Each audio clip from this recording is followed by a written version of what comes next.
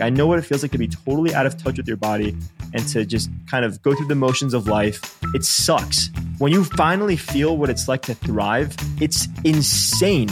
You quite literally feel like you're an alien on Earth. I think more people are starting to wake up, both patients and doctors, to the idea that there's more to health than medication. You should look at your lifestyle. You should look at your decisions. You should look at your thoughts. You should look at your relationships, your environment, how they influence your state, your well-being. This is Decentralized Radio. I'm Tristan. And I'm Ryan. The goal of this podcast is to help educate you on how to live your most optimal life. We will host industry expert guests to shed light on topics that matter.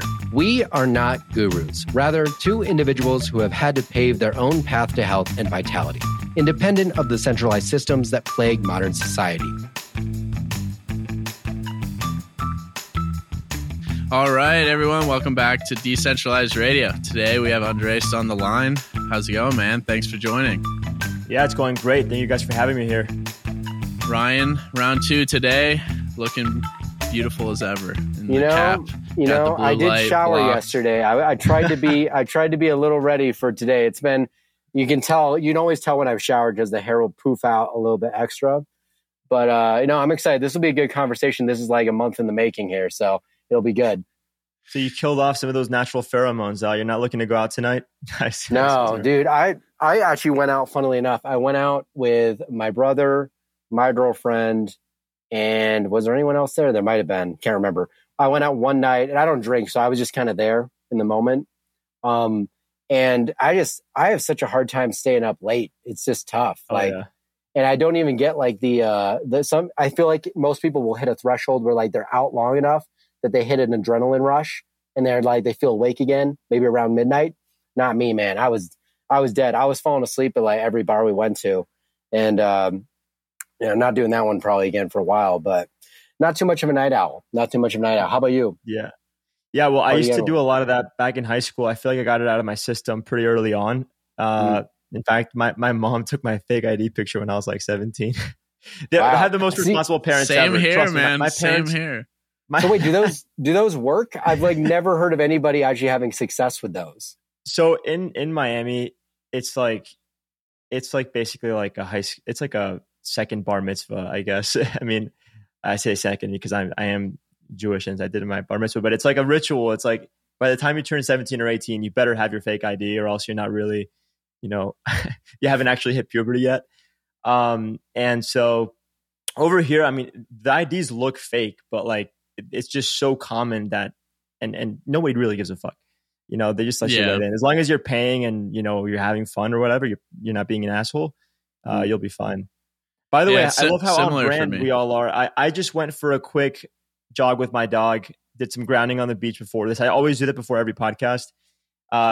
We've got Tristan with the gym in the background. We've got Ryan with the blue blockers. This is very on brand. I love this. Oh, the mountain water right there. Oh yeah. We don't mess around. I strategically set up my office in my garage because it's like the only way you can get natural light in without, windows or anything, or just working outside is dope. And I do that at the park every day. But for a podcast setup and multiple screens, it's impossible not to. The red light. Yeah, no, it's a sweet setup. But I guess I'm curious. We talked about right then going out. I did the same in high school. I partied a lot, I guess, high school, college, and got it out of my system for sure. It was a similar vibe. But I'm curious, kind of leading into that, because you went to school for kind of like, is it exercise and physiology or just physiology, but definitely more on the movement fitness side of things, right? Yeah. So I switched majors a bunch of times. I was pre-med track. I did all my pre-med courses. So Calc 2, biochemistry, organic chemistry, all the labs, but I didn't end up pursuing medicine, and we can get into that later. But I switched majors 3 times. So I was originally like pre-med undecided. So I was basically a bio major.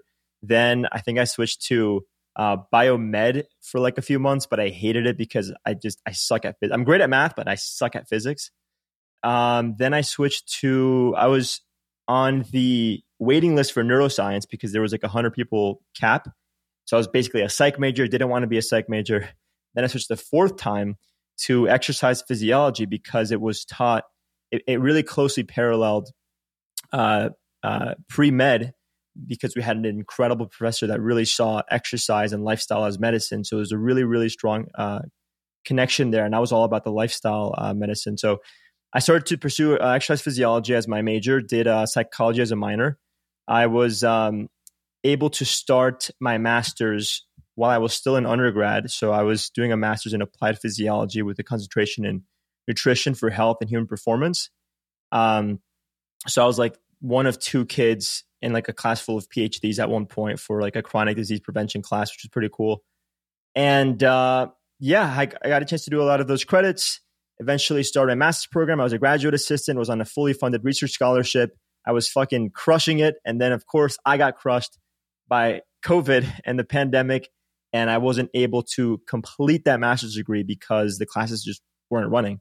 I did get really, really far ahead, but didn't get the chance to complete it. And so between now and then, I've been getting most of my education through my podcast, interacting with the world's best in the realms of health, high performance, nutrition, longevity. And now I'm actually about to start my master's in neuroscience with the University of Florida.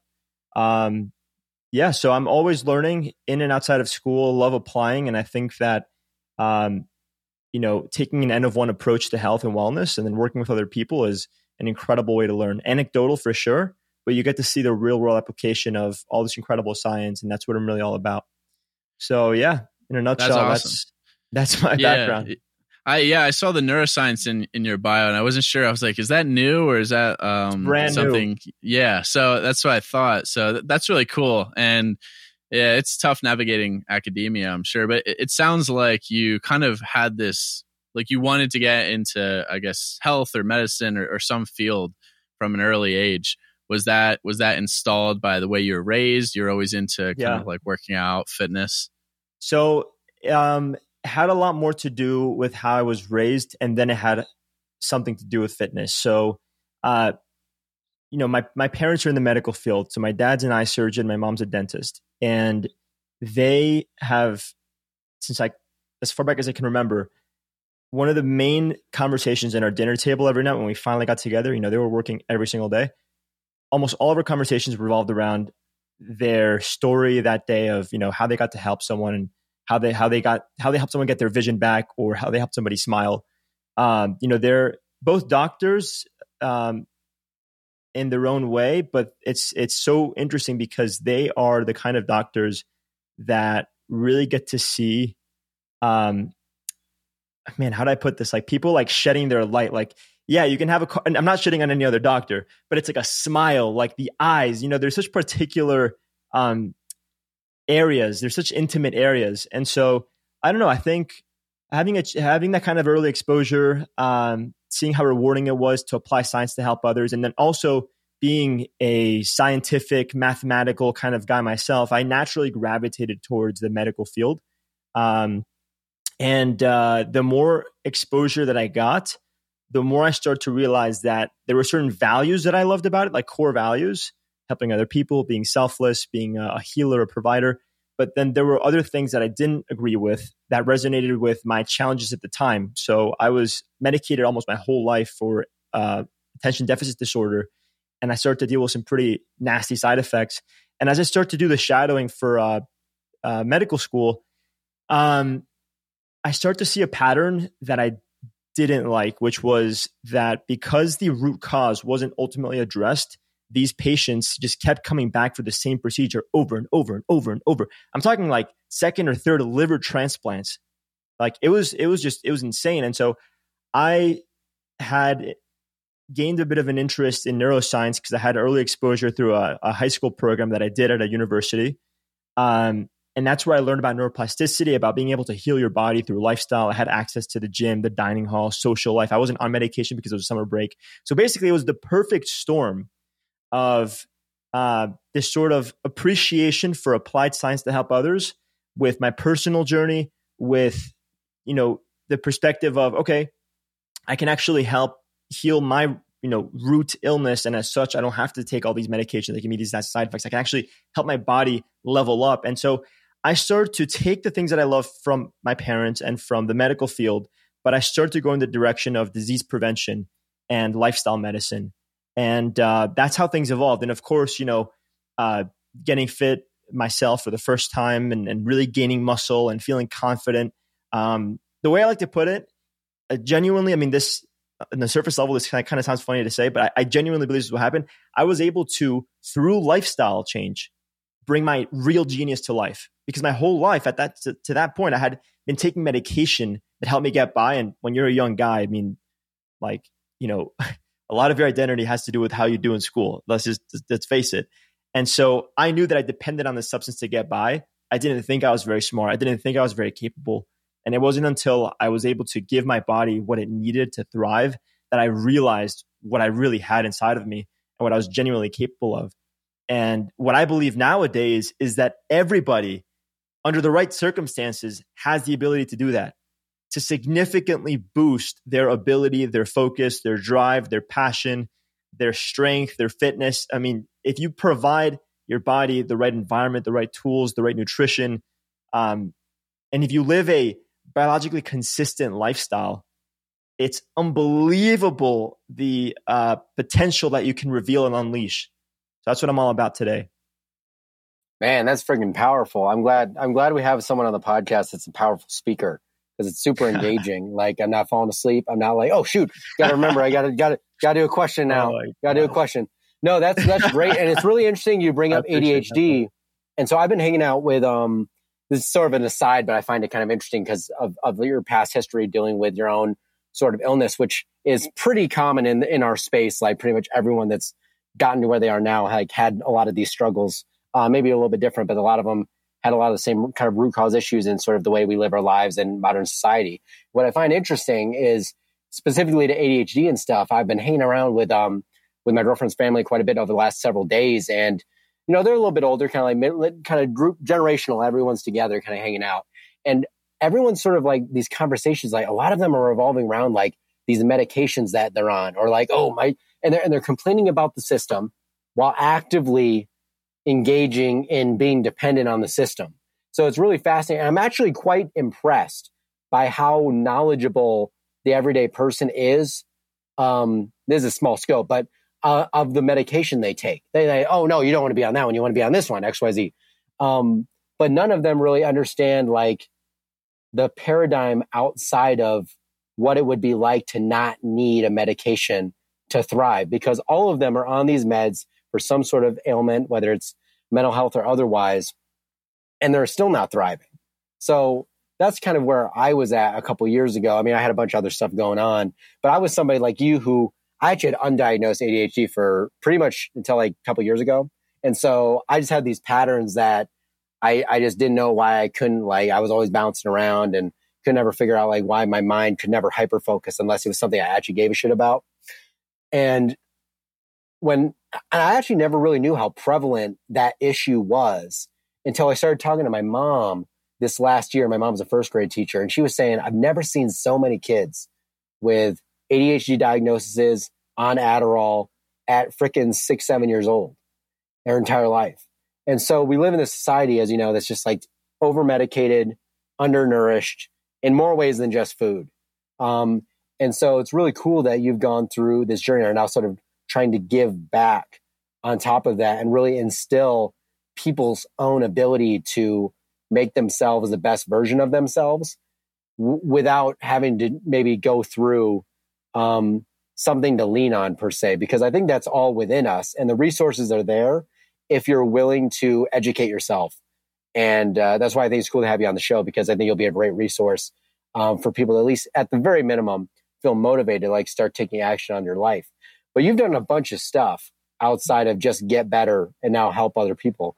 What really has been like, was seeing people sick in the workspace what really drove you to like aspire to be the best version of you, to then give back to them? And like, what has driven like all the stuff you've done online?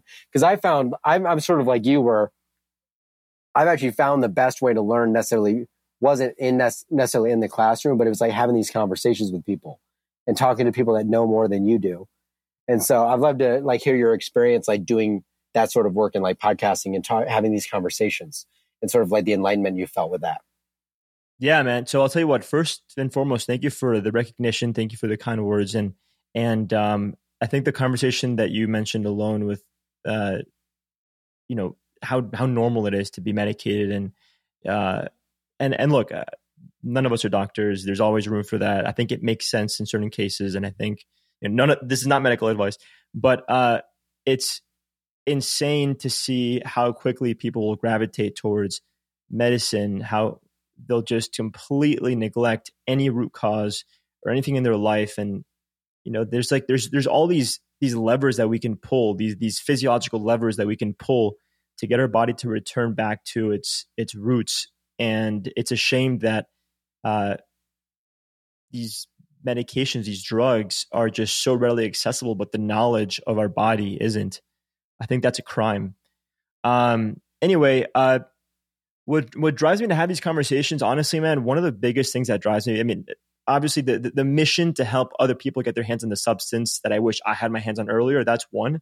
Like every time I have a conversation, I hope that, because I've had a similar conversation like this one many times. Obviously, this is a new perspective, new questions, new dynamic, but it's like, it isn't until you say it a certain way that it really clicks for someone. And every time I have a conversation, I hope that I can provide at least one of these gold nuggets of wisdom. It can be a phrase, it can be a word, it can be the way that I say something, the way that you guys ask me something that'll motivate someone to be curious about their body, about their health, and to want to learn more.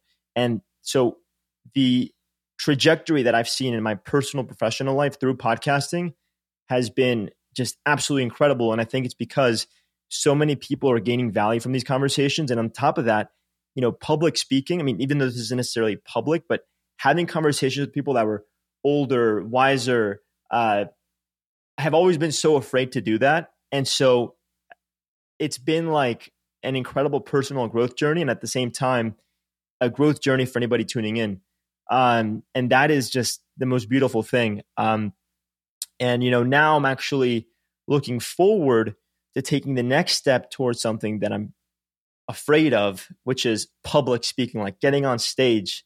It actually fires me up to say that, but at the same time, it like terrifies me, but like in a good way, because I see so much growth now in that discomfort. And to that point, I think a lot of people maybe get uncomfortable when you tell them, hey, you know what, there's an answer to getting yourself healthier, to feeling better, that isn't medication, that isn't your Adderall, that isn't pills, it's information. And that may feel uncomfortable because it's the norm, right? To just reach for this and get that instant gratification that you think is helping you, but is destroying you in the long term.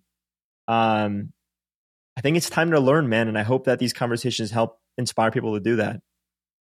Hey, friend. Thanks for listening. If you really enjoy this podcast, it would be really appreciated if you left us a 5-star review on Spotify, Apple, or subscribe to our content on YouTube. This helps us get to a larger reach and a larger audience to spread this wonderful free education. Yeah, I mean, it's the same mindset for us. It's so valuable to speak. It's so valuable to have these connections.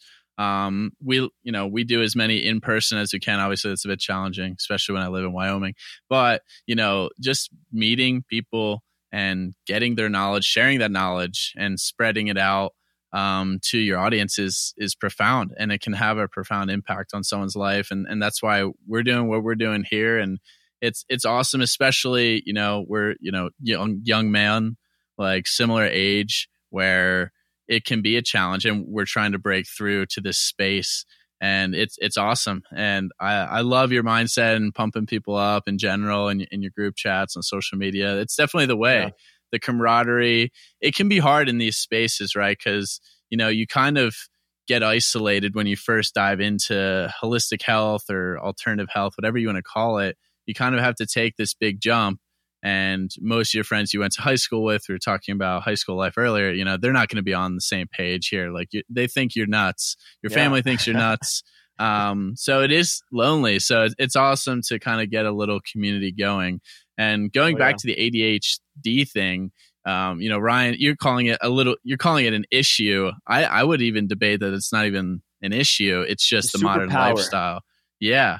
So it's crazy for me because actually in the past 6 months, I've realized that I for sure have whatever you want to call it, that issue, because I just like need to move, like, especially in the summertime. I've noticed, and I've got more sun deliberately this summer than ever before. And in the summertime, I just have this do mentality. Like, I want to move. I want to physically do things. And I think as a male, obviously that would be very indicative of kind of like ancestrally what we would be doing. And maybe a winter is more slow and more creative. And there's actually neural pathways that some people talk about. There's, more dopamine created or backcycled from melanin, like in the winter, which is fascinating. But I'm curious, and my family and girlfriend have visited and told me that. They're like, you need to go run around or something. You're a little stir crazy. I'm like, yeah, probably. But I'm curious, Andreas, if that's your perspective too, and kind of how you see that, fit into the modern lifestyle. And do you use, exercise, challenging exercise and high performance to kind of physically, to quench that? Yeah. I mean, I would say that exercise, and we can dive into all these in depth, but exercise, the right nutrition, good sleep, fasting, and cold exposure have been really good at sensitizing my dopamine centers. And by the way, I think Ryan, I want to give Ryan credit here because he did say that he thinks he has ADD, and he noticed that he hyperfocuses on things that he really gives a fuck about. That's verbatim. Well, what's funny about that, just side note, is that all these things were told to me. I never like asked for diagnosis. And so for me, it's like one of those things where it's like, I really hate adding the labels and stuff, but sometimes I don't know how to describe it. But yeah, it's funny because that's a whole nother topic. I'll let you continue there. Yeah. Well, I'll just say, like, I recognize looking back that throughout my whole life, when it came to anything that I genuinely cared about, and the school environment for me was never, ever, ever ideal for learning, ever, or just anything. It wasn't ideal for anything. But, and I knew that. So I made my education happen outside of school. And whenever it came to the things that I was genuinely interested in, which at the time, and to this day, they still are, fishing, video games, like anything that I was even remotely interested in, I would just absolutely master like some kind of savant. Like it was so messed up. And I realized, look, I naturally have this hyperfocus. Like, let me try to channel this in a way that can actually, in a more selfless way, because fishing and video games is very selfless. It's pretty selfish, but still fun nonetheless. Anyway, so I started to get interested in the things that actually upregulated my dopamine. And I guess that's a funny thing there, right? Like the things that I was interested in actually gave me more dopamine naturally, and they can help just about anyone sensitize their dopamine centers. So yeah, exercise, like the reason why I'm sweating right now and I got some movement before this episode is because I had spent the whole day sitting inside, just kind of doing work that I hadn't caught up on over the weekend. And I just had to move my body, or else I'm telling you guys, I wouldn't be the same person that you guys see on camera. I just would not be in this mood. I wouldn't be in this flow. It just wouldn't happen. So it feels great. Really, really good for the dopamine centers. Fasting has helped me a lot. Going from a fed state to a fasted state. So from a glucose, when you get that glucose to ketone switch, what's called intermittent metabolic switching, you start to see upregulation of BDNF, brain-derived neurotrophic factor for neurogenesis, neuroplasticity, synaptogenesis, and CREB, which is really good for long-term memory. And so I genuinely feel the influence of that happening as I fast regularly. Nowadays it's more intuitive. And by the way, for the women that are listening, get to know your female biorhythm. Don't fast like a man. Yeah, obviously the right nutrition. So I know now that gluten, for example, is a huge trigger food of mine. And when I have gluten, I feel tremendous brain fog. I get a little anxious. It just doesn't work. And I don't have celiac. I have a genetic predisposition for it, but it's not active. So, my whole life I had gluten, and I wonder sometimes what would my life have been like if I didn't have any gluten growing up. My parents always gave us access. We always had access to healthy food. My parents are doctors. They don't know any better than to give us, whatever to just get ready to go to school. They weren't monitoring what I'm eating in school. When I was actually on the meds, I was surviving off of like Ensure shakes, which are trash. Like I didn't have the appetite for anything else. So anyway, whole food, nutrient dense foods, sleep. I was jacked up on amphetamines, didn't get sleep. So the theme here is I start to add back in all the things that I had basically turned down because I was jacked up on amphetamines. And isn't that like that's such a particular thing, right? My brain started to do things that I never thought it could. I started to accomplish things that I could never imagine were possible. And it all goes down to, well, I give my brain what it needed to naturally get its dopamine and I just continued to narrow down that focus. And I got more of that positive reinforcement as I became more sensitive to it. And it just became, as you can tell, an obsession. I'm here to tell a tale. And I'd say, I'll tell you what, you asked me about my credibility early on in this episode. I would say where I'm most credible, and this comes from the heart, is that because I went through that journey, like maybe I have the knowledge and I'm always looking for more knowledge, but because I went through that journey, I can genuinely empathize with the folks that want to get there. Like when I work with my clients, I don't just tell them, oh, look, here's your data, here's your blood. I'm going to, look at it with my medical board and we're going to determine like, okay, yeah, like logically that makes sense, but I really can feel for them. I can put myself in their shoes because I have been there. I was there for over a decade of my life. So I know what that feels like. I know what it feels like to be totally out of touch with your body and to just kind of go through the motions of life and cross your fingers and hope for the best. Like it sucks. When you finally feel what it's like to thrive, it's insane. You quite literally feel like you're an alien on Earth. And I think everyone deserves to experience that at least once. And trust me, if you experience it once, you're going to want to feel like that every single day of your life, period. So let's do whatever it takes to get you there. No, I couldn't have actually said it any better. It's really interesting too, because it's like, it's sort of like a retrospective once you see a lot of progress and you look back and you're sort of like, oh man, if I had known when I was X amount of years old, if I had known this one concept, my life would have been like completely different.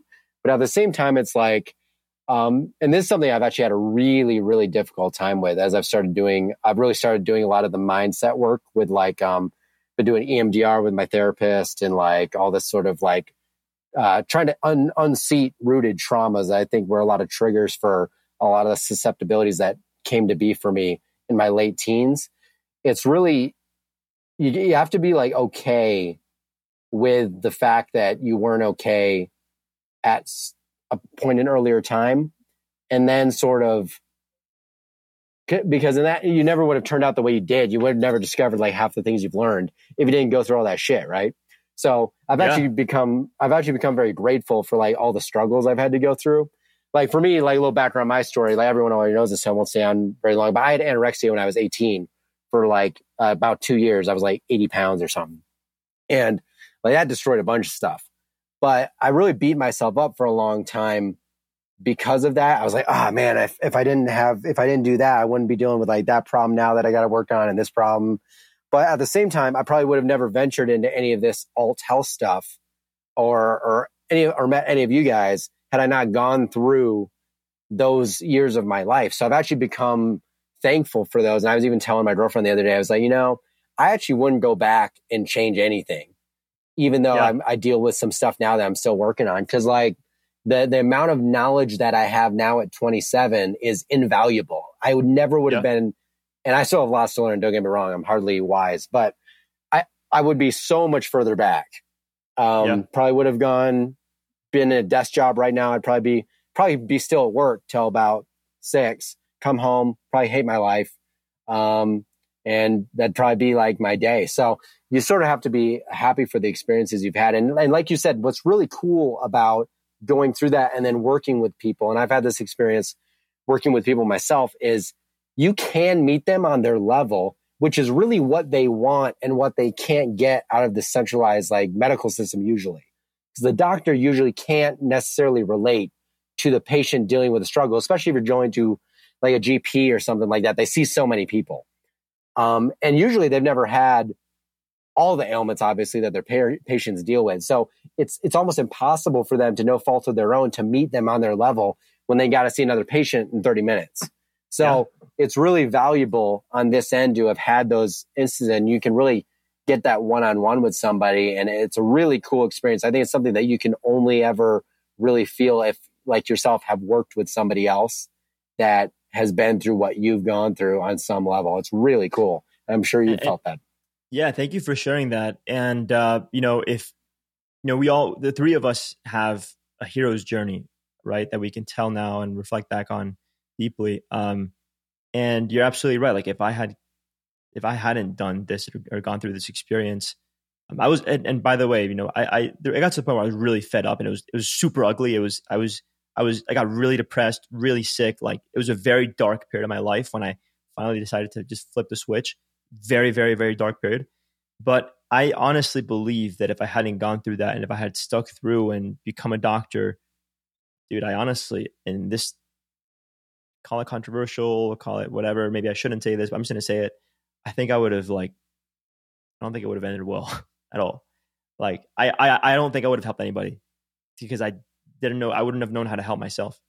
And if I was just giving out drugs and, whatever, because the system or insurance or whatever, like I don't think I would have done a good job. I don't think I would have been happy. And I'm holding back on uglier things that I can say, but I admire everyone in the medical field who does that. And I work with people now that are doctors who have a mindset that is unbelievable, and they bring in functional and integrative and all that. And I'm not shitting on the doctors who don't, but I believe, for me personally, with my history, my health, what I went through, what I saw, it would have gone against everything that I believed in, and I would have been very unhappy. I was going to say something else, but I think it's important to look back at that, because first off, everything happens for a reason, and we all kind of embody that, right? Like we've gone through struggles, and it's kind of the inflection point of our lives, and it had to do with health, and we were meant to go deeper into the health rabbit hole and learn about it, and then share that knowledge with others, because obviously your body was telling you innately that was not the path for you, right? So you can look back and realize that, but in the moment, that's scary, and you don't know where your life's gonna head. So it's really powerful, that kind of mindset.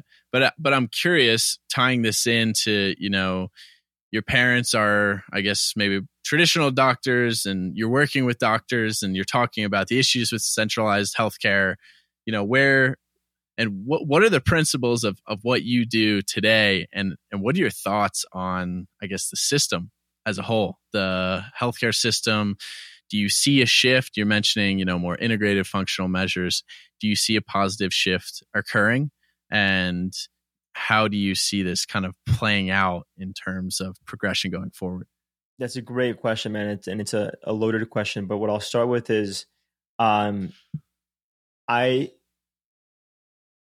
totally, absolutely see, what do you want to call it? Western medicine or standard medicine, modern medicine. I see that we're always going to need that.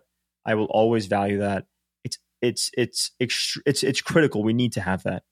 I think more people are starting to wake up, both patients and doctors, to the idea that there's more to health than medication. And then, in fact, you should look at your lifestyle. You should look at your decisions. You should look at your thoughts. You should look at your relationships, your environment, and how they influence your state, your well-being.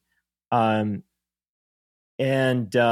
far as the principles that I tie in, I mean, you guys know that I'm really in on the lifestyle medicine. I think that because we live in such a modern world, we have to make the effort, which otherwise we wouldn't have to make. But in this modern world, we have to make the effort to return to a biologically consistent lifestyle. So what that means is, what happens when the sun goes down nowadays? And in nature, when the sun goes down and it intersects more of the atmosphere, and as such, we filter more blue light. It gets, the sky gets red.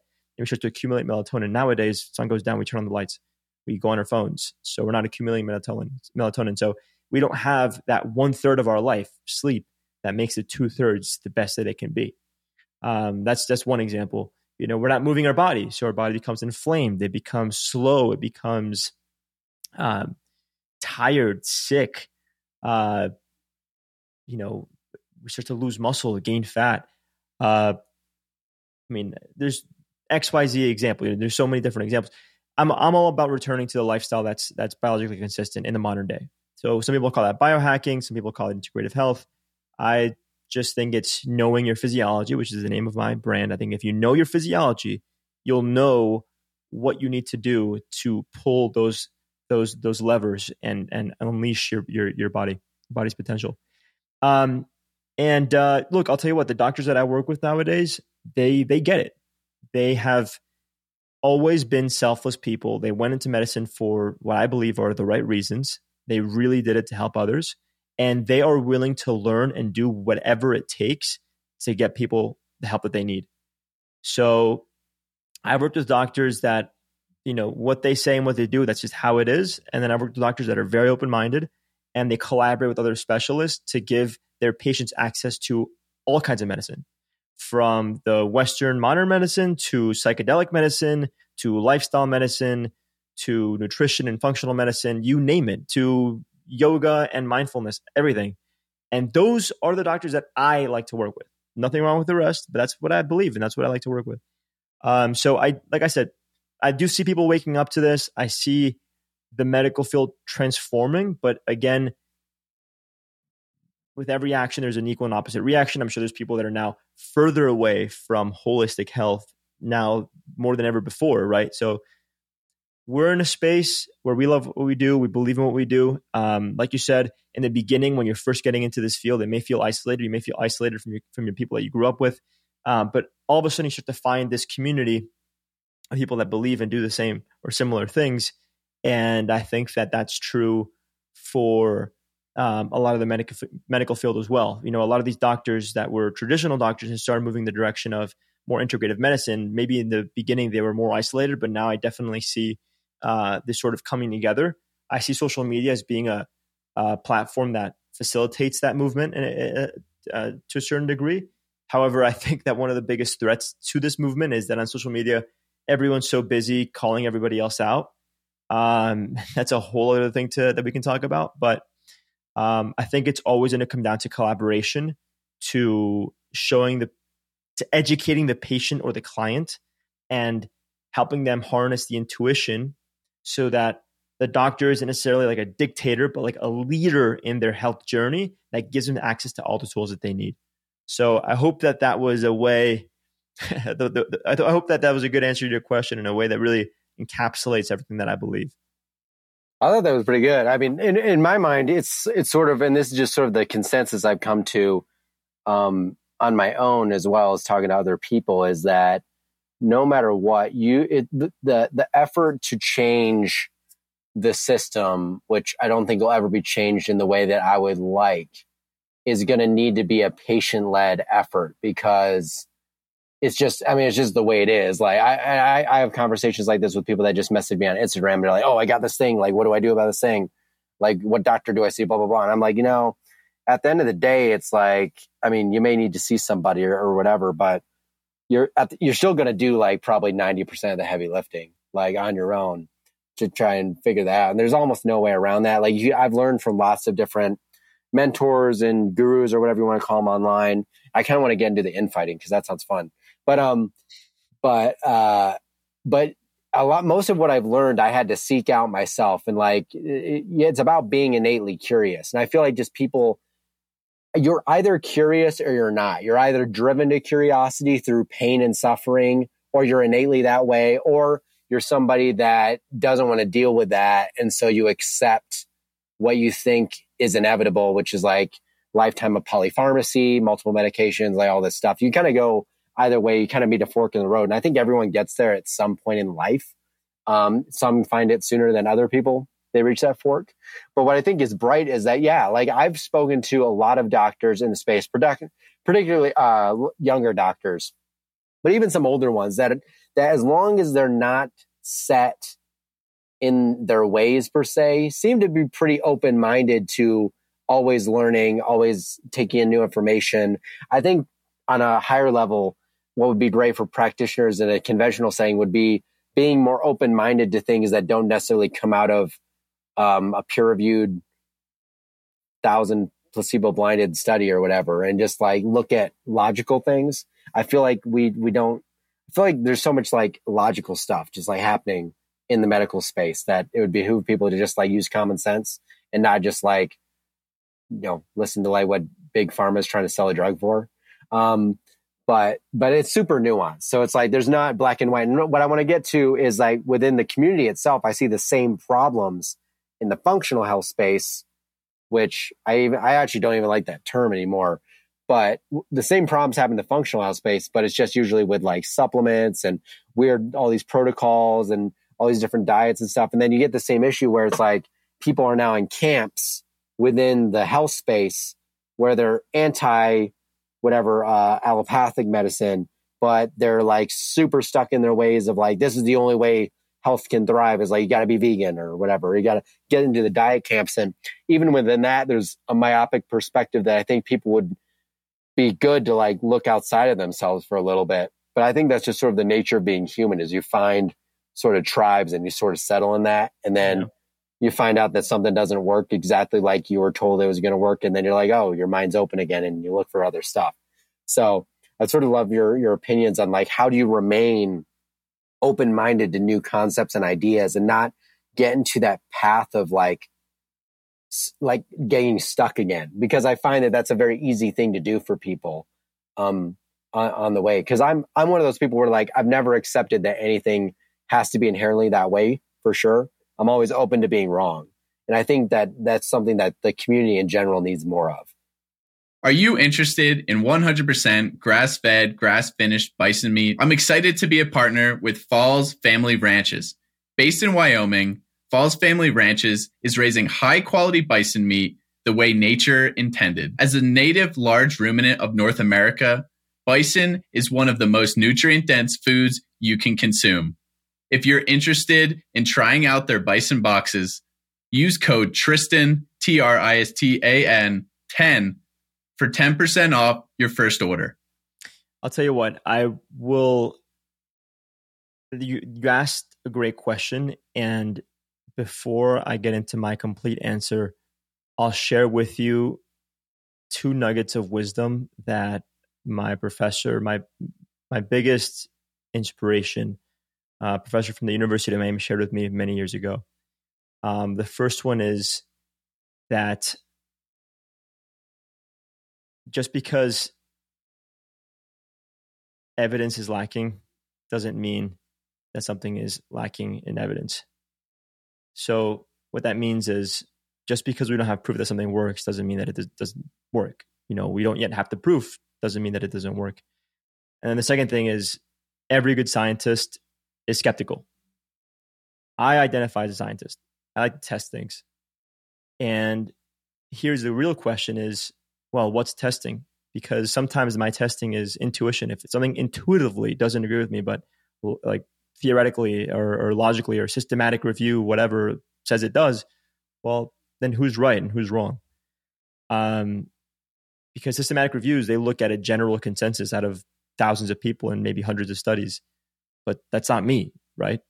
So I think that, man, there is no perfect answer to this question, at least not that I have one. I don't have a perfect answer to the question. It's open-ended. Yeah, I would say that the tribe that I like to surround myself with, and maybe I'll regret saying this 5 years from now, I like to surround myself with people that question but aren't necessarily conspiracy theorists, just people that ask questions, people that are curious. That's what I like to surround myself with. If you're curious, then whether something's right or wrong, you're still going to ask why. And I think that question of asking why, that's my biggest question. That's the number one question, will eventually lead me to either some mechanism of action or some kind of intuition. And that typically is enough for me to feel good about the decision that I'm making. And look, I I'm sure that 5 to 10 years from now, I'll reflect back on some of the things that I do nowadays, and maybe I will regret it. But I know that I am still going to test, whether it's through reviews or my own intuition, to figure out what's right for me. And hopefully one day I'll have the perfect answer to your question. But for now, asking why is good enough for me. Yeah, and I mean that's why I think we align like pretty well in mindset, is because that's really what it comes down to. And the more you learn, the more you realize that we don't know. And yeah, the more you look at studies, the more you realize that more and more are very questionable, but they have nuggets of information that can be extremely valuable for you to put together your hypothesis for what's most optimal for your environment. But I mean, let's be real. And that's why I love that you're saying, you're testing or you're collecting N of 1 data. And Ryan and I were talking earlier today about that. Like, I'm going to do some, experimental lab tests, compare summer versus winter, and, completely just embrace seasonality, which is pretty profound up here in Wyoming compared to where you are in Miami, and get it out there. Because guess what? There's no information for healthy 20-something-year-old men like us who are really embracing like a seasonal, ancestral, whatever you want to call it. You call it biologically consistent. I really like that because that's not putting you in any camp, and it is biologically unique, right? We're totally different, genetic background, geography, where we live. So it is going to be different, and we shouldn't do the same thing. I mean, maybe part of the year, maybe like, obviously value sleep, movement, things like that. But I think that's what's really important. But it doesn't fit well with the narrative of anyone's mindset, because people just want to be told what to do and what's like an easy thing. And that's why you see people go from strict veganism to strict carnivore, because they're like, all right, this is just like really simple and I can just do this and I'll be healthy. And then, depending where they live, what their activity level is, they might not be healthy for that long. So I'm curious, what are your like principles or pillars of health, just at a high level? Like what's like a day in the life for you, and how do you balance that biologically consistent living and the modern lifestyle? Because to me, that's like the biggest challenge. Obviously, we can't just go back to living in the woods, although I might if things really hit the fan. You're getting pretty close.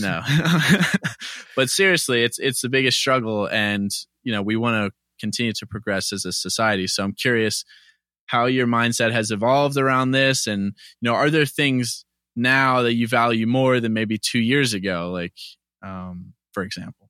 Yeah, great question and great preface to it. And I will say that over the years I've been exposed to a lot, especially because I've been I do a lot of work on social media, and so I see all these trends come and go, and influencers come and go.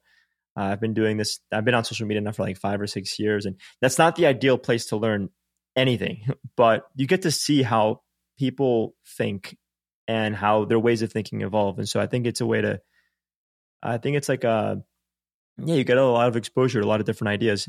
I would say that right now, my biggest foundations are the following, and they are in order in terms of, I guess you can call them not necessarily priority, but I'll just lay them out for you. You guys can help me find the best word.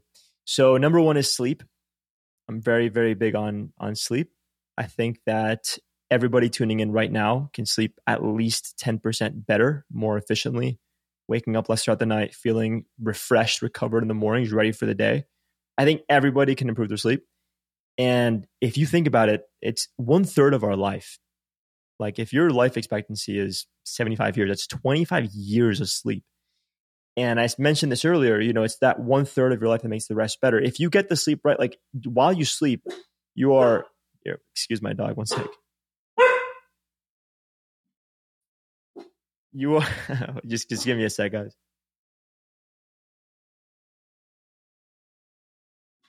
So sleep is the best opportunity that you have for your body to orchestrate a series of biological processes that help you repair, remember, refine, recover.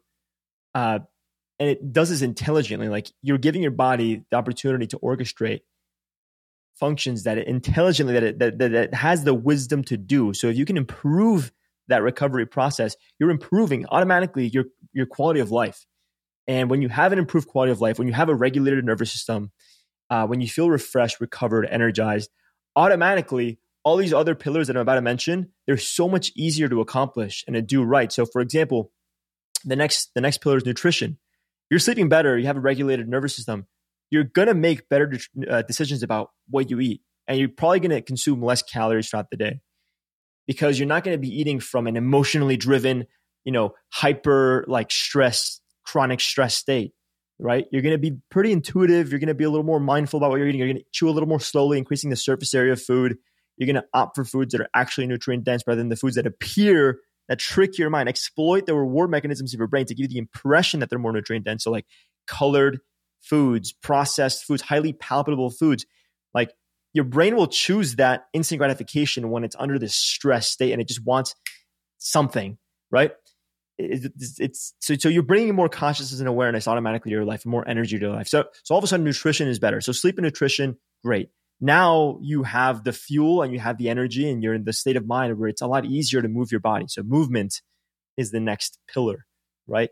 And all of a sudden you can go hard, you can recover from it, you can feel your body to go hard, and you can get into that hormetic state where your body becomes stronger, faster, fitter, etc. And then if you got your sleep right, you got your nutrition right, you got your movement right, your mind is going to be in a pretty good place. So like if you take care of those three things, your mind is going to be awesome. You're going to feel great. You're going to be happy. You're going to have more sensitive dopamine centers, more serotonin. You're going to feel great.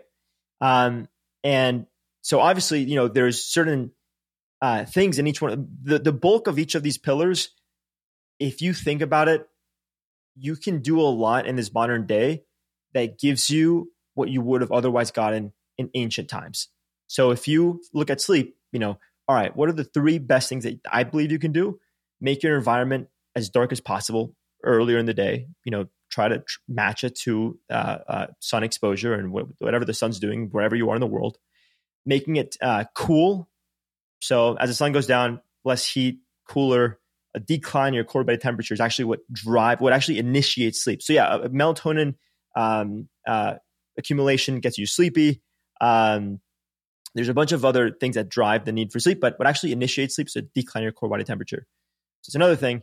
And then what can you do to sort of biohack this, right? Where wearing blue blockers helps, not using your phone in bed because you're not supposed to get that kind of effect in bed. And also not just using the phone, but bringing any kind of responsibility into the sleep environment is going to put you in a more sympathetic state. It's going to take away from the drive for sleep. And nutrition, right? Like if you're eating organic foods, whole foods, like that is biologically consistent. No matter what you're eating, whether you're vegan or carnivore, whole food, you're going to be better, period. You're going to be more satiated. You're going to have a higher thermic effect. Food's going to have a higher thermic effect. So you're burning more calories digesting the food, which contributes to your resting energy expenditure. So you're less likely to overconsume calories. For movement, if you got those two things, those two pillars out of the way, you will move more, period. You're going to move more. You're going to walk more. You're going to feel more motivated to take the bike to work rather than the Uber. There's so many other examples, right? And then your mind, again, you do these things, you're going to feel great. You're going to be in a good, happy mindset. But then there's ways to biohack it. Like I found, for example, that my mind thrives when I'm getting a good amount of choline in my diet. Alpha GPC, I supplement alpha GPC. I will consume probiotic rich foods for the serotonin production. There's a bunch of different things that I take that really get my mind in a good place, because even if you do everything possible to live that biologically consistent lifestyle, the modern day always had this way of polluting you to some capacity. And so you have to find clever ways to do what you can. And it's fun. It becomes like a game, and you can actually quantify this. So like I used to do a lot of data tracking. So I have, right now I'm wearing a Whoop and a Garmin, but they're actually both dead. I just went for a walk and I have to sometimes look the part in case I run into whatever. But I'm actually not using data right now because I think data is a good backbone. I think it's an amazing backbone that incentivizes the right changes and behaviors and systems in your life to get you healthier. But I I'm now in a place where I am trying to harness more of that intuition. I feel like I've harnessed a lot of intuition. And so I can just wake up in the morning. I can probably guess within a small degree of variance where my HRV and recovery scores are at. I can kind of feel my body and I know what kind of movement I should do, what I should be eating. And I like kind of doing that now. So I used to look at data. I used to make this sort of like a game. And I used to try to measure, exactly how much of these inputs I needed to get the perfect hormetic stress. Like I used to be crazy with that. I use it from time to time now, but intuition for me goes a long way. And when you get to know your physiology, which is the name of my mission, again, know your physio, you realize that there's so many little clever ways, like little things that add up to have a massive impact on your quality of life. Like just the blue blocking alone, like an amber pair of blue blocking glasses, not the clear ones, but an amber, like that puts you to sleep. And by the way, I've mentioned this on several podcasts, and it's always a pleasant surprise for folks that aren't aware of this, but we're so rooted in positive reinforcement to the degree where wearing blue blockers in the beginning, all you really get is, well, you block the wavelength of light that inhibits melatonin production. But over time, you actually classically condition yourself. The glasses become the conditioned stimulus. And so when you put them on, your body knows you're getting ready to go to bed, and you start to get even sleepier. So nowadays I put on my raw optics, and within 5 to 10 minutes, I'm like just knocking the fuck out. It's incredible. And you could do this with so many different items and so many different hacks, so it's, I have fun doing it. I think just about everyone can have fun doing it. And yeah, those are my 4 pillars. Everything else, man, right now in my life, it's pretty simple. I try to keep things very simple. I start with the complex. I've tested almost everything out. I've had all kinds of companies send me all their equipment and their hacks and their supplements and whatever. And I think it's cool. But now I'm at the point where I think a lot of that is gimmicky. I think most of what it takes to feel good, it's free and it's already in your life. You just have to know how and when to use it. No, I couldn't agree more. It's actually funny you mentioned, because I have my red ones right here. But it's actually really funny you mentioned that happens with the blue blockers and getting like tired almost immediately, because that's literally what happens to me. Like, even if it's a later than normal, like I got back later than normal last night and I had my yellow ones on, but the red one, I was out like nothing, like 10 minutes. And it's really funny how your physiology is kind of like gets into rhythms. And like everyone, I think innately kind of knows that, because like for me, like I was never a breakfast person, like pretty much my whole life until I started like eating breakfast or whatever. We can debate like if you need breakfast or whatever, context dependent. I don't always eat breakfast, but like when I was trying to, sounds dumb because I'm actually not bulky now. I've never really successfully bulked, to be honest with any of you, but there was a time in my life where I was trying to bulk. So I started eating breakfast and I was like, oh man, this is going to suck. Cause like I never eat breakfast. I'm never hungry in the morning. I just started doing it. And then your body just like craves it after a point, because you set a new cycle for yourself. So your body is like really, really like fluid. And like, they're even saying that now with like neuroplasticity, like you can actually change like your brain, like a lot more than people thought. Like they used to think that it was like dead set. I'm sure this stuff that you dive into all the time, but it's super fascinating that you were talking about, like, as you've practiced things, tracking data had its merits, and it still does for certain goals. And I ask people this all the time. It's like, why are you tracking that? Or like, why are you worried about this? Because I found after a point of me tracking things, it was actually me being so hyper focused on it that it gave me anxiety to like look at my aura numbers in the morning. And after a point, it's like you just get so in tune with your body. Like, if you got good deep sleep and good REM, because you don't feel like crap. And once you get to that, I think that's such a beautiful place to be, because that's when you're so in tune with your own physiology. It's like so many people aren't. So that's why I think like there is like value to tracking, and like obviously performance and stuff like that. It's good to track stuff because like you're trying to achieve specific goals. I think that's valuable for everyone, but the best place to be is like when everything's just like clockwork. And like Tristan will attest to this too, is like the longer you've been in the space and the more you've done, it seems like the simpler things actually get for you. Like you're taking less supplements, and it's just like the everyday stuff, like getting up, seeing morning sunlight, touching dirt and stuff. It's like these little things that add up, but it's not, I don't have any like crazy, like probably the craziest thing I have is I have red light over there that I use sometimes. But that's like probably the craziest like biohacking thing I've ever had. But yeah, that's like simplicity is everything at the end of the day. And it's sort of like not getting lost in the noise. And I'll kind of let Tristan chime in on this because I know he has something he wants to say. But it's simplicity. Just in general, it's fascinating, right? Because we've all been in this space for at least a few years, and now we've arrived at this point. Why is that the case? Because we've tried a lot of this shit.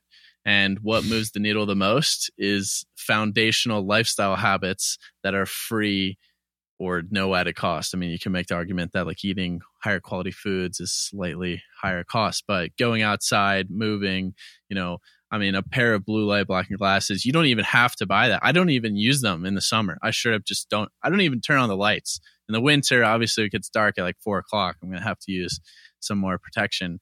But yeah, it's really easy, I think, when you first get in this space to be attracted to this glamour that is pills, supplements, gadgets. I mean, it's cool stuff. It's like, wow, like, some of these devices can, reconfigure your brain waves or, put you in a more parasympathetic state or, there's all these crazy things out there.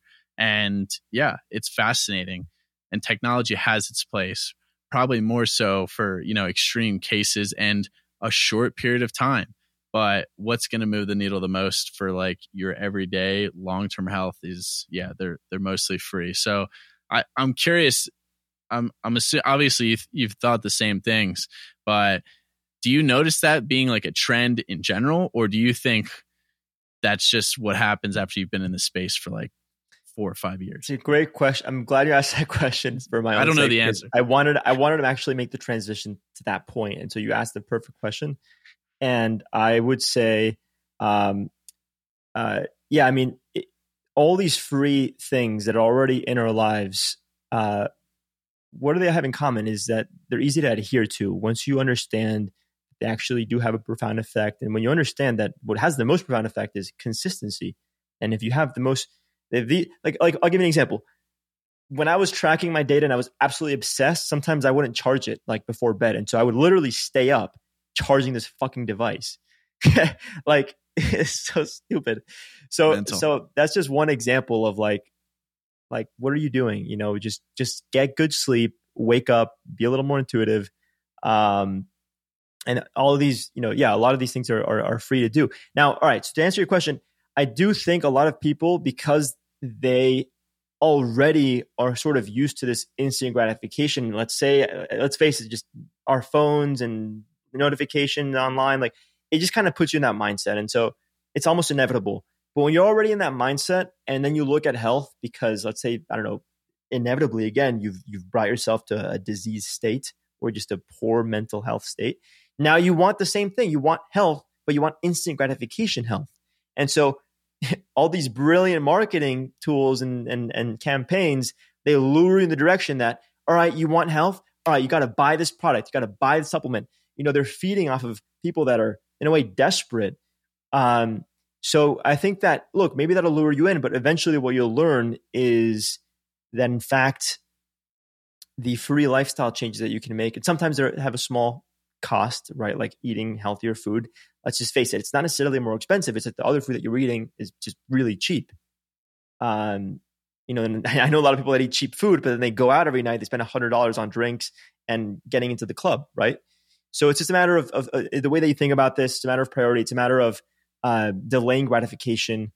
And sure, maybe you'll go into this for because it looks sexy and it looks gimmicky, but I think a lot of people do. And by the way, I hope not only do they, but I hope that everyone ends up believing in the systems and in the lifestyle change. So look, I've worked with everything from World Series of Poker finalists that win $4 million payouts for playing poker to a billionaire board member of Airbnb to the number 5 female tennis player in the world and the best Canadian tennis player of all time, to Le Mans second place race car. I mean, I've worked with all kinds of high performers, and these high performers, they approach me for the data, for the gimmicks, for the hacks. I want to improve by my HRV by 10%. Like, dude, no, you don't.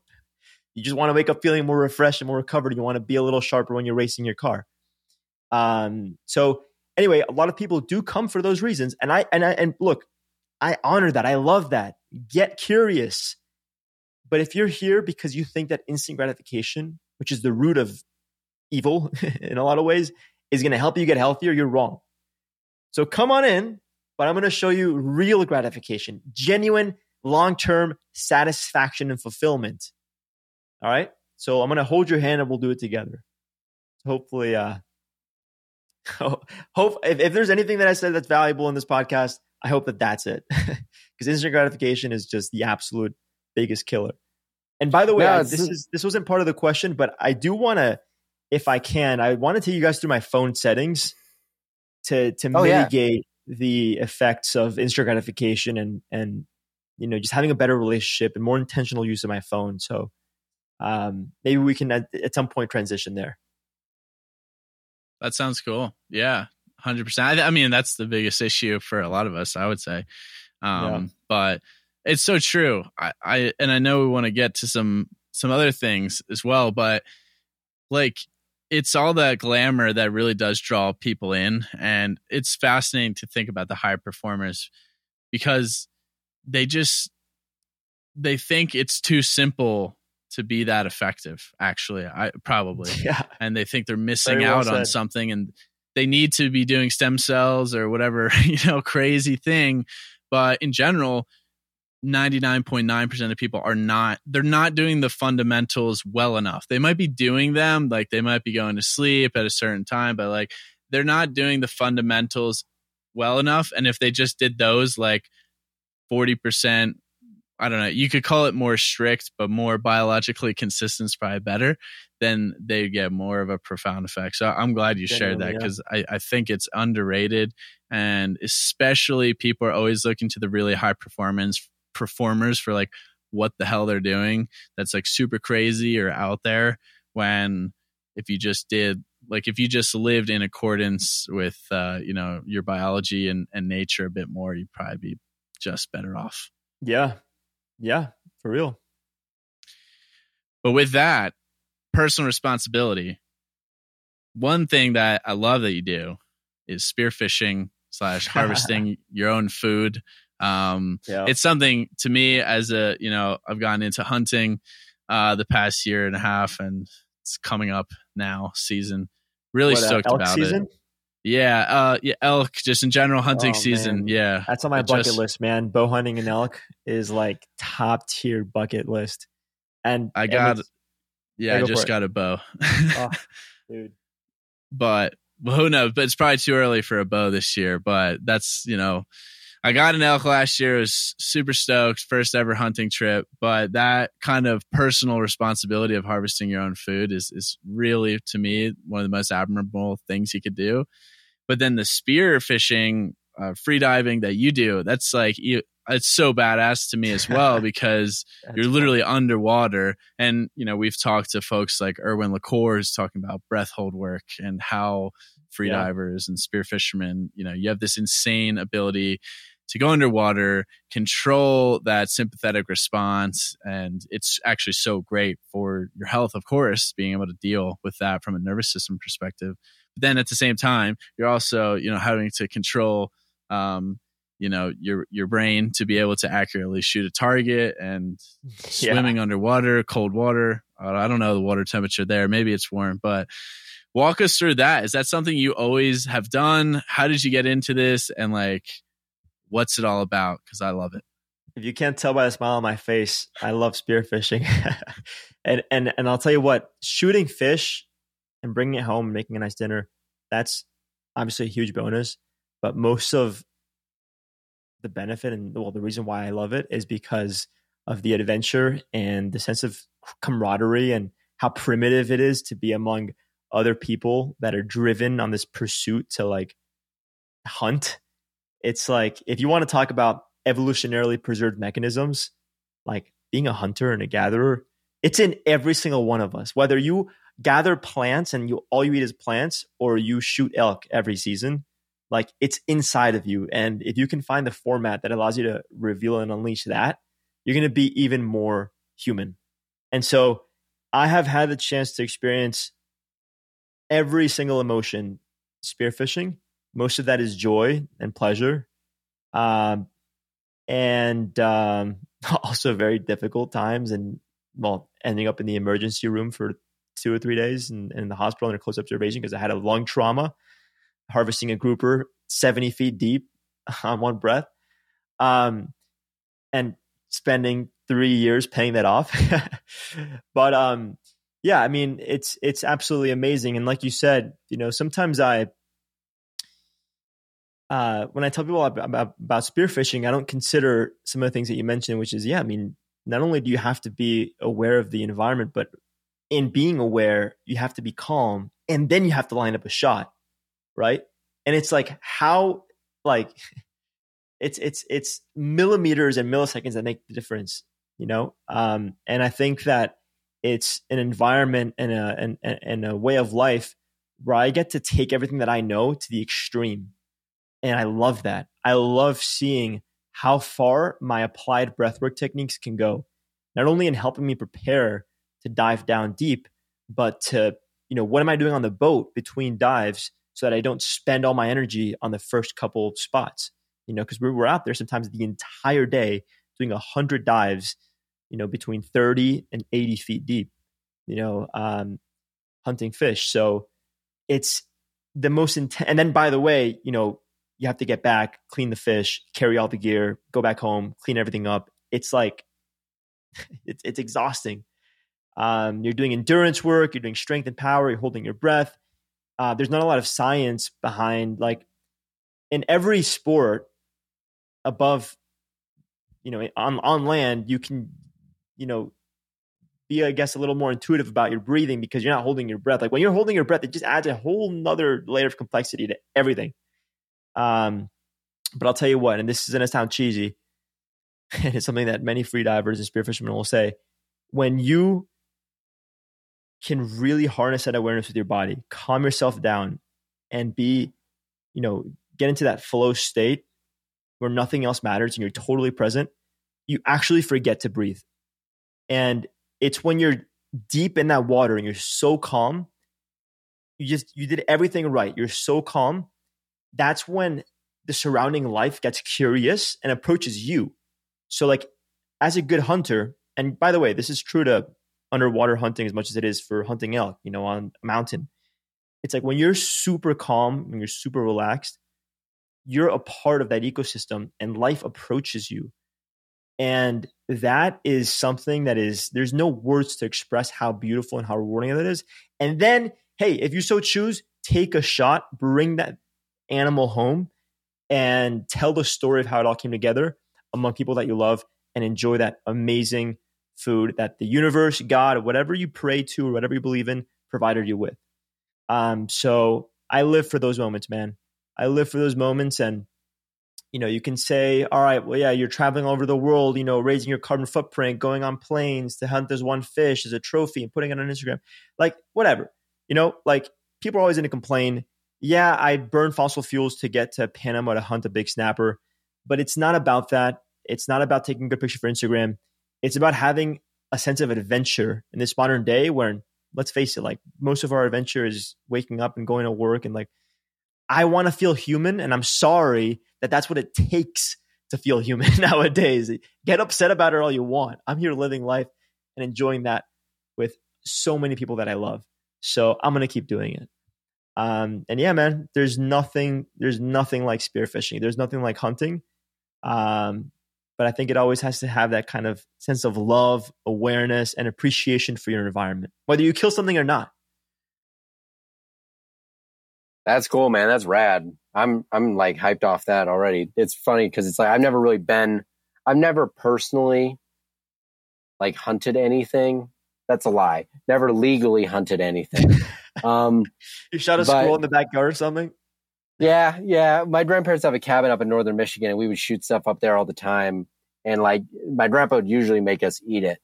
But there is something else to it. I actually really liked that line you said. It was like when you're underwater, sometimes you forget to breathe, because that actually was a really reminiscent memory of mine. So recently, Tristan, I guess recently is not necessarily recent, but Tristan was hanging out up at my house one time, and we have a pool, and he was showing me some breath work stuff underwater, like how to relax your body and like hold your breath longer. So I sucked butt at this. I was like the worst. Couldn't figure it out. But it reminded me of when I was a kid. My family had a pool, and I remember distinctly there were periods of time where I would go underwater, just hanging out, swimming around, and I never felt like I needed to take a breath. And I can't say that I was under there for like minutes at a time, because it probably wasn't as long as I remember it being. But I remember being under there and like not thinking about it, but I must have been so relaxed. Yeah. Because I remember like I was under there for like longer than I could do now. And I would come up even, and I wouldn't even need to gasp. It would just be like a normal, like even a shallow breath. And it's such a profound feeling. I remember it very distinctly. Like it's insane. So I actually wanted to ask you a quick question about like breathwork techniques and how to like get into stuff like that, because obviously you've been doing really well. So what were some initial steps you took when you were like starting to get into like free diving stuff? Like what are some breath techniques that you can practice, like that anyone could do? Like I'm a fan of box breathing and stuff like that, but I'd love to expand my horizons. Yeah. And I'll say first, that's an interesting anecdote that you just shared. I find that, I'm assuming that the reason why it may be tougher now is because either, maybe you're stressed about something else or, whatever. Like I'll give you this example. When I'm on the boat and I'm spearfishing, like for me, that's a total disconnect. But I find that if I have a very intense week and I'm still hanging on to a lot of that stress, I'm not diving anywhere close to how I want to dive. Like my breath holds suck. Like I'm tired. Like, and it's because, well, what happens when we're stressed out? The first thing that goes is our breathing. There's a breath work, breathing, whatever you want to call it. It's the most accessible way to influence your physiology, because it's what gives you air or oxygen and helps you effectively run away from stressor. Like our stress response is linked to running away. I mean, that's just how we spent most of our evolutionary history. We had to run away from, adverse conditions like climate or just one sec. Sorry. You're good.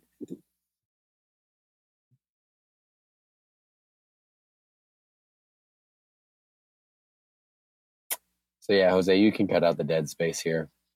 All right. So anyway, there's a really important link between our state of physiological stress and, effectively running away from that stressor, because it's just something that we had to do when we were stressed out, when we felt like we were being threatened. We could get away, we could run away. And so nowadays what happens is we still have the same response, but we don't need to run away.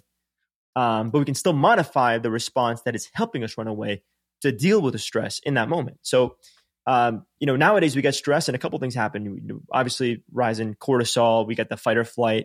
Our pupils dilate, our hands get sweaty.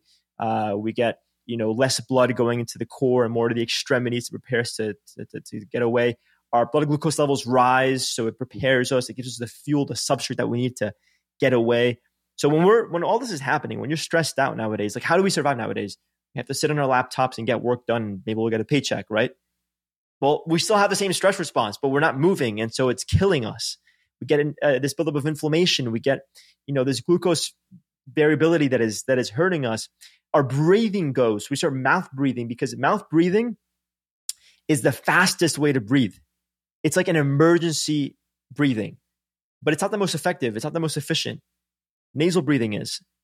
And not only is it nasal breathing, but if you nasal breathe naturally, by the way, if you isolate the rest of the body, just your face, nasal breathing already is going to humidify the air better, filter the air better. You're going to get an increase in nitric oxide, which is antibacterial, antimicrobial, antifungal, antiviral.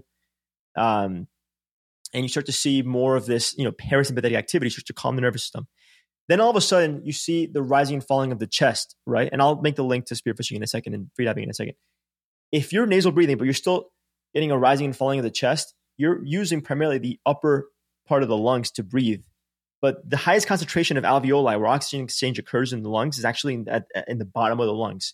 And so if you are nasal breathing, and by the way, David Jacko Jackson taught me this. He's an Oxygen Advantage master trainer. When you breathe through your nose, don't just breathe through the nose, but breathe into your face rather than up into the nostril. So if you've been to a yoga class, you'll notice that the beginner yogis, when they tell them to take a deep breath, they go, that's like absolutely wrong. You want to take a shallow, slow breath into the face, and it should be so soft, so intentional that you don't see any movement in the shoulders or in the traps because you're using your belly to breathe. The vagus nerve goes down to the belly. It sits right below the diaphragm. And so when you belly breathe, you get more vagus nerve activity, more parasympathetic activity. And if you start to then extend the exhales on top of that, so you spend about twice as long exhaling versus inhaling, every exhale, you get slightly more parasympathetic activity. Every inhale is more sympathetic. So when you inhale, you're like preparing your body to run away. When you exhale, you're like telling your body it's okay.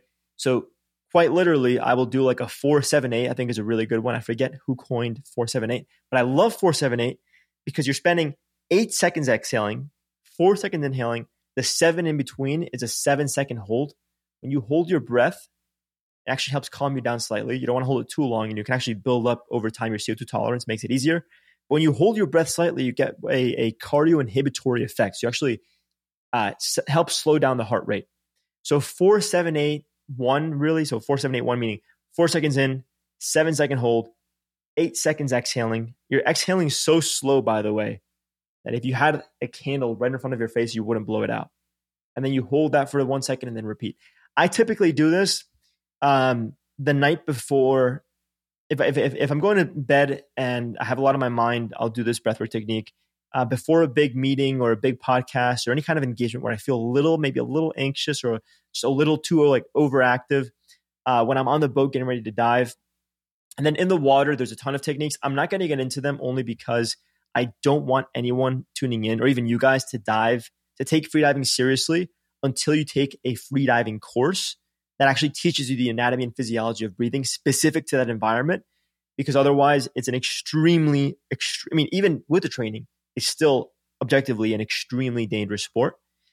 And so what I just described is a simple breathwork pattern that anybody tuning in can do to immediately modify their stress response and be a more intentional about their decision-making, their reaction, anything, because you're regulating the response that is otherwise going to help you run away. When nowadays we don't need to run away. We need to just deal with what we're dealing with effectively. So bring oxygen, bring energy, bring intuition, bring mindfulness in such a way that gives you that effective decision-making. And then I'll leave the rest for your freediving class. But yeah, I do a lot of this as I get ready to dive. That's cool. One last thing I'll say, just because I thought of it during the thing when we were talking about why potentially I was able to hold my breath longer in that moment as a child. I think actually, like, I've noticed this a lot, is like, as you get older, I feel like stress builds just because you have more responsibility and life starts to hit you a little bit and the real world becomes like real. And what was interesting is like, I sort of have been trying to do this thing where I'm taking a note from Picasso, who like said it took him a lifetime to learn how to paint like a child. I'm sort of trying to regain that free mindset of a child, because that's when I remember being the most, and this is probably universal for a lot of people, remember being the most free, the most carefree, the most like the things that you worried about like seem so insignificant now. But I really try to I feel like I'm really, I don't know. It's finding that inner child. I feel like that's super important. I think that's like part of the journey for everyone, is like sort of finding that freedom for themselves. Yeah. Trust me, when you're in the water, that probably is I appreciate sharing that. When you're in the ocean and you're in your wetsuit, maybe you have a gun on you, you don't, your fins, whatever. When you're in that environment and you see how much life there is in there, man, you become a child. You're like a child because you're just like, everything is like the biggest surprise and is just so intensely alive. And it's so unexpected. And I think that honestly helps me get in touch with my childlike self, which I think is, to your point, extremely important. Yeah. Yeah, I feel the same way. I mean, anytime I'm kind of in the wilderness, I think you just kind of, you're tuning out, like you're saying, it's a complete disconnect, which is why I value things like this, camping, hiking, backpacking, hunting. so heavily because it's so easy to be distracted, to be, just getting assaulted, for lack of a better word, from all direction in the modern world, in an everyday situation. But when you have this disconnect, you can really take in the environment that's around you. And I think, then you can turn on that inner child, that inner curiosity, that profound movement of how you feel when you see wildlife, when you see just scenery, like whether it's a really cool feature in the water or in the mountains. And that's awesome.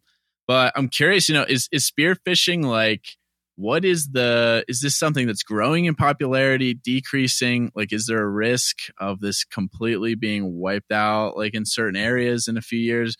Because I talk a lot about hunting in general with my friends, and, like elk hunting, for example, in Wyoming in 30 to 50 years, who knows what that looks like, and maybe only be for rich people. I mean, we keep getting higher in population and animal population. If we don't change the way we manage our wildlife, our ecosystems, it's not going to be looking really great for hunters in the future. So is this something that you're concerned about? Is there like a large conservation effort surrounding spear fishing as well that's ongoing? Because I feel like that's usually the case with the good hunters is they're trying to simultaneously be conservationists.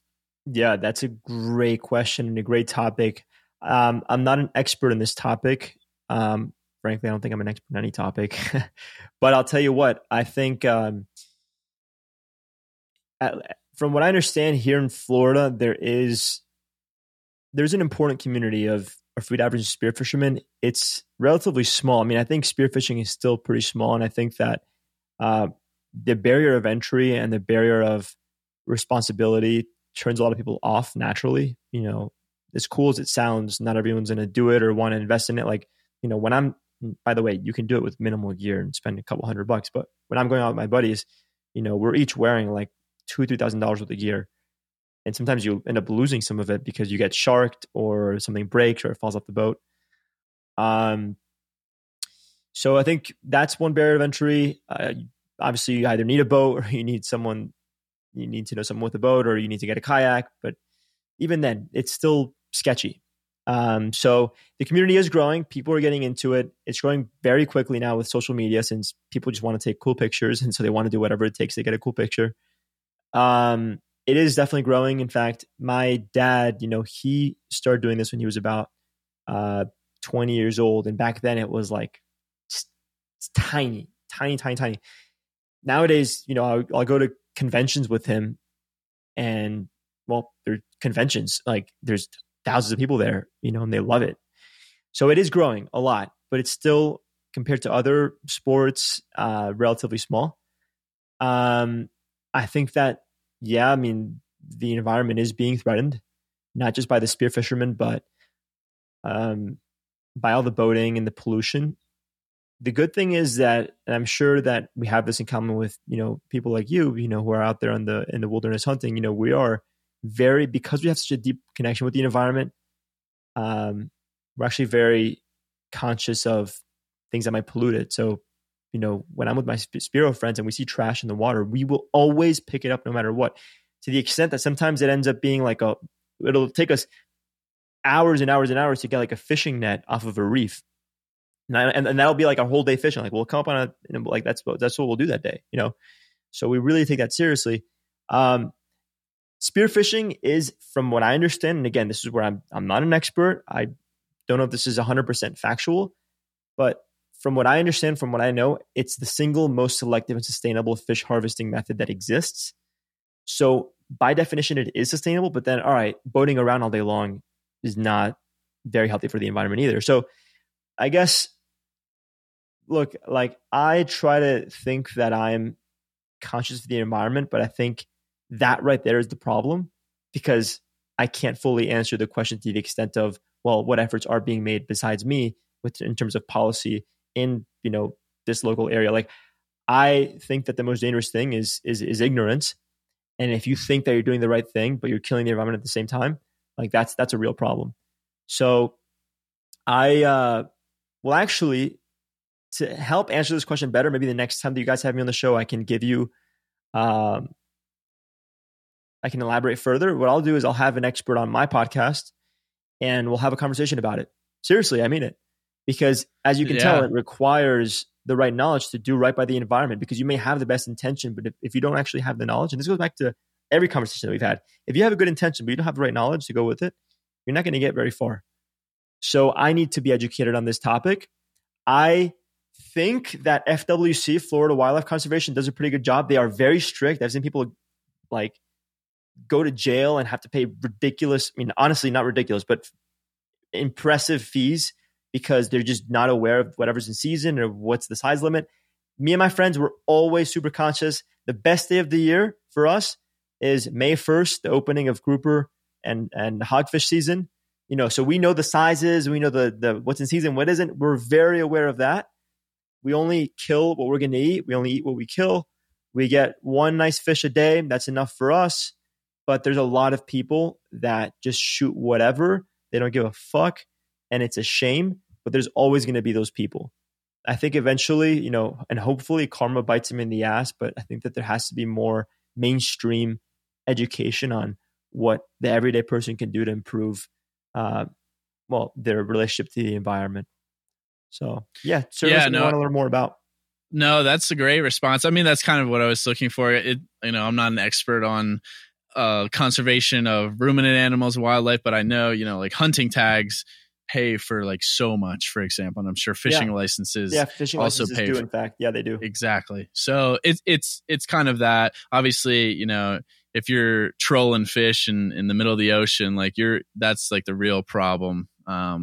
Just dragging everything off the bottom of the ground or bottom of the ocean. And fishing nets, large scale commercial fishing, that's where the real damage is being done. So I would agree with you. I think it's definitely a sustainable way. Obviously there's, some issues with boating.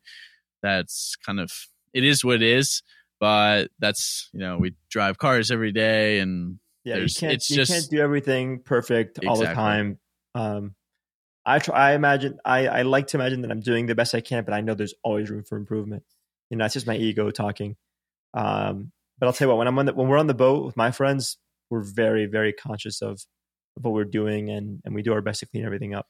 And you want to be, you're incentivized too, right? Like this is the whole reason that the incentives are so important, because if you do good by the environment, that's going to be there for you. It's going to be there for maybe your kids, your grandkids. Mm-hmm. And the problem is when you get, people who are just paying a shit ton of money, they're just coming here one time, they don't really care, and they just want a trophy or take a picture. Those incentives are misaligned.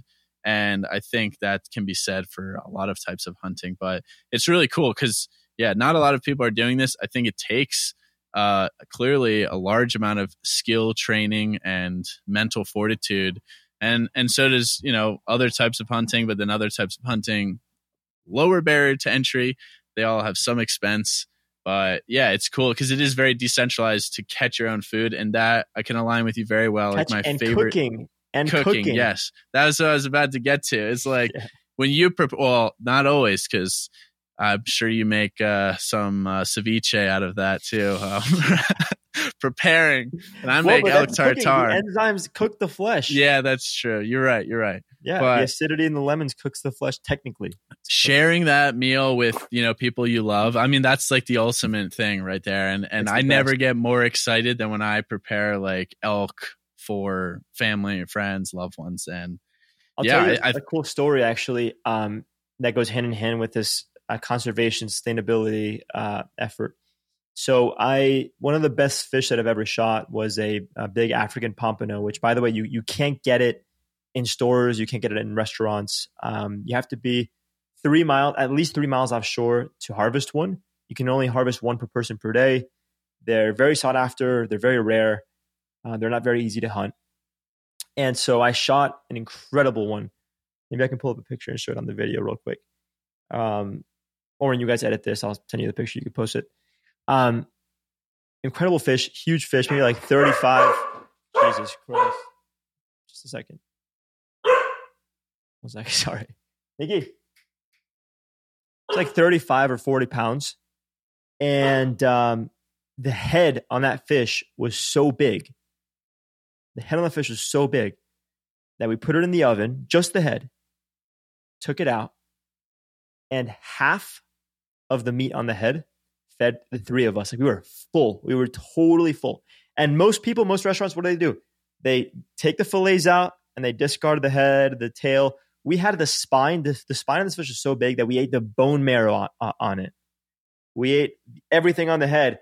We got the fins nice and crispy, and we ate them like potato chips. I mean, that might sound nasty to some people, but it was delicious. I'll show you guys a picture of the fish, and I just looked it up. It looks crazy. That head is massive. You guys, that's oh yeah. And I'm not pushing. That's sitting on my lap. I'm not pushing it. That's forward. huge. Yeah. Yeah, but let me show you the head on that fish. And again, I'm sure I have people shitting on me now going, "Oh, he's showing his trophies, whatever." Well, you ate it. Well, you ate them, yeah. That's awesome. That's cool. To see that, but anyway, yeah, and look, I vacuum seal it, and that'll last me weeks. Like when I took my trip to Mexico, we came back. We had these like soft coolers that we brought on the plane, and it was my buddy and I. We each brought back like 40 pounds of fish vacuum sealed. Wow, it lasted us months. No going to and from the store, whatever. The trucks. Not only do you have to go to the store to get the fish, but the trucks bring it in or the planes from wherever else in the world. I mean, we did that one time for like I don't know how many dinners. I can't even count. So that felt pretty good. Yeah, I mean, like what? Tristan, you shot your elk in October last year. I had some in June. I mean, I have some like right now still. Yeah.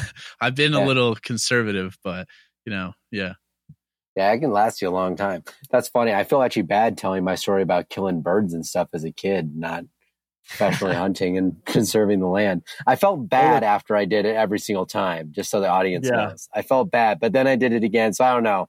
Does that make me a mass murderer? I don't know. I mean, look, there's times where I'm underwater and I have a connection with the fish. Like, maybe I'm hunting a particular species, but I'm so calm that it gets so curious and friendly and I'm just like, man, do I really I'll kill another one, man. Like sometimes you have to let them go. And there's times where, they just, for whatever reason, it doesn't feel right to kill a particular fish. And sometimes I do feel, so honestly, some of my friends would make fun of me for this, but there's sometimes where I honestly feel bad. But when you're with the right people, you're there for the right reasons, you're very mindful, you're very calm, you're going to feel very good about whatever you kill. And it's going to feel very good to enjoy that with your friends and family. Oh, it's definitely better when something goes to a positive use. I mean, other than just like sport per se. So I did actually have one last question here for those of you that made it this far. You're in for a treat because I think it'll be a good answer. We were talking about fish, and you can watch fish if you want on your phone, on YouTube probably. And earlier, Andre was mentioning phone settings, and the phone settings he has optimized for sleep and dopamine. So I wanted to ask you that question again, really quick, make that harsh transition. Yeah, I do have to run, but I'm going to take you through the settings that I have on my phone. It's an iPhone, by the way. If you have an Android, I don't know. Maybe I'll make an article for that, or maybe you can go upgrade to an iPhone. I'm just kidding. All right. So a couple things. First of all, instant notifications, they're the end of productivity. So first thing is you go to notification settings. You can do this on any phone and turn off 90% of them, if not more. Like there's and by the way, the most important ones that you need to have off are social media notifications. There is no reason why you should care if someone posts something on social media or if someone messaged you or liked your picture. If you're that desperate for attention or to be on top, like you can put that energy somewhere else. Not to shit on people that have those on, but like kind of to shit on them because there's no reason why you need to be distracted. If you're doing something important or something meaningful, there's no reason why social media should be distracting you. And even one little notification could take you out of a flow that could change your fucking life. So turn 90% of them off. The only things that I have on are like, by the way, also, this goes hand in hand with another setting, which is my, what is it called? Do not disturb. My do not disturb is on 24 hours, only 5 people can actually call me and it'll go through. You can do this on any iPhone, on pretty much any phone nowadays. So it's like my mom, my dad, my brother, my girlfriend, and like one of my business partners. That's it. Everybody else, it silences the first time. They have to call me twice to get my attention, or they have to send me a voicemail or a text message. So I have that on. Going back to the notifications, I have my messages off. I have everything except like my parking notifications because I'm in Miami Beach, and if you get towed, you're fucked. So my parking notifications and like a couple other things. I don't know, random little, work things. Anyway, that's the first one. Turn off 90% of them, especially social media. The next thing is if you unlock my phone, unlock it. It's my dog. All right, so I have this. This is my home screen. It's my business QR code, a little like journaling app, my tasks, my notes, and my calendar. If you go right, it's just you have to search. You have to manually search the app that you want to use. What does that mean? Well, let's face it. When we go on our phones, if you have like a crazy busy screen of like full of apps and stuff, you're just going to get bored. You're going to start checking everything. You're going to be like, why did I even go on my phone? Fuck that. That should never happen. You should be intentional with this magic device that gives you access to the entire world. You can do anything you want in your life if you have a phone. Anything you want to be, anything you want to do, you can do it with the phone. So be intentional with it. So I have to manually search the apps that I want to use. All of a sudden, way better. All right, the next biggest thing, this is like the biggest hack of this year for me. Honestly, biggest mental health hack that I've discovered all year. I mean this. I'm not making this up. This is not a paid advertisement. This is genuine. Is this app called 1 Sec. So this is the home screen there. But I'll give you an example. When I go on Instagram, it has these interventions. It makes me pause. And then when this intervention, sometimes it has me like take my finger and follow the screen. 6 times in the past 24 hours, this says, I don't want to go on Instagram or continue. So all of a sudden you're like, wow, like I'm going on Instagram. It's not like an automatic whatever. Continue. Why are you going on Instagram? Are you bored? Are you angry? Are you taking a shit? Are you actually doing it to work? So this has some kind of weird algorithm built into it where it compares your screen time before the app and then during, and it counts the interventions because when it proposes the question, sometimes you'll deny it and you go, no, like I don't want to go on Instagram. Like, what am I doing? Anyway, it actually tells you how many hours you've saved throughout the week. And in my case, a ridiculous amount of hours, like stupid amount of hours. And all right, now I can focus on the things that actually matter, right? So those are the top 3 or 4. The next thing would be the night shift. So I have the night shift set up so that as soon as the sun goes down, my phone turns yellow. Even then, there's still some blue wavelength. You want to still wear the blue blockers. I also have another one where if I tap 3 times, I'm clicking both buttons at the same time. The screen goes gray. That's another cool one. But look, the notifications, the home screen, the 1 Sec app alone, those are enough to change your life and your relationship with your phone. So I'll leave it at that. I think if everyone does that, they're going to be doing at least 1% more meaningful work, and that alone is enough to change your life. It's enough to change the trajectory of your career, and it's enough to change the world. I think we're spending too much time on our phones doing dumb shit. So hopefully that helps. And with that said, Amen, I do have to get going, you guys, but it's been a huge honor and a pleasure. And I would love to repost this on my show if that's appropriate. Absolutely. We'd be honored. And we've gone a bit over. It's perfect timing to wrap up. I think those are impactful phone tips. I just installed that app, even though I have timers, but we can always do better. I love your, thought process behind biologically consistent. I love the positive, just energy you bring. It's contagious. It's always exciting to talk to someone with similar age, similar mindset, making a difference in the space. So we appreciate you, brother. And thanks for coming on. And thanks for everyone for tuning in to another episode of Decentralized Radio. We'll we'll catch you next time. It's been a huge honor, you guys. You guys are crushing it. Thank you for giving me an opportunity to share my love, my passion, my energy. I can't thank you enough, and absolutely made this an even more epic day by far. So I can't wait to repost and share with my audience and give you guys a shout out and eventually have you guys on my show so you guys can bring your love, your passion, and your energy to my audience as well.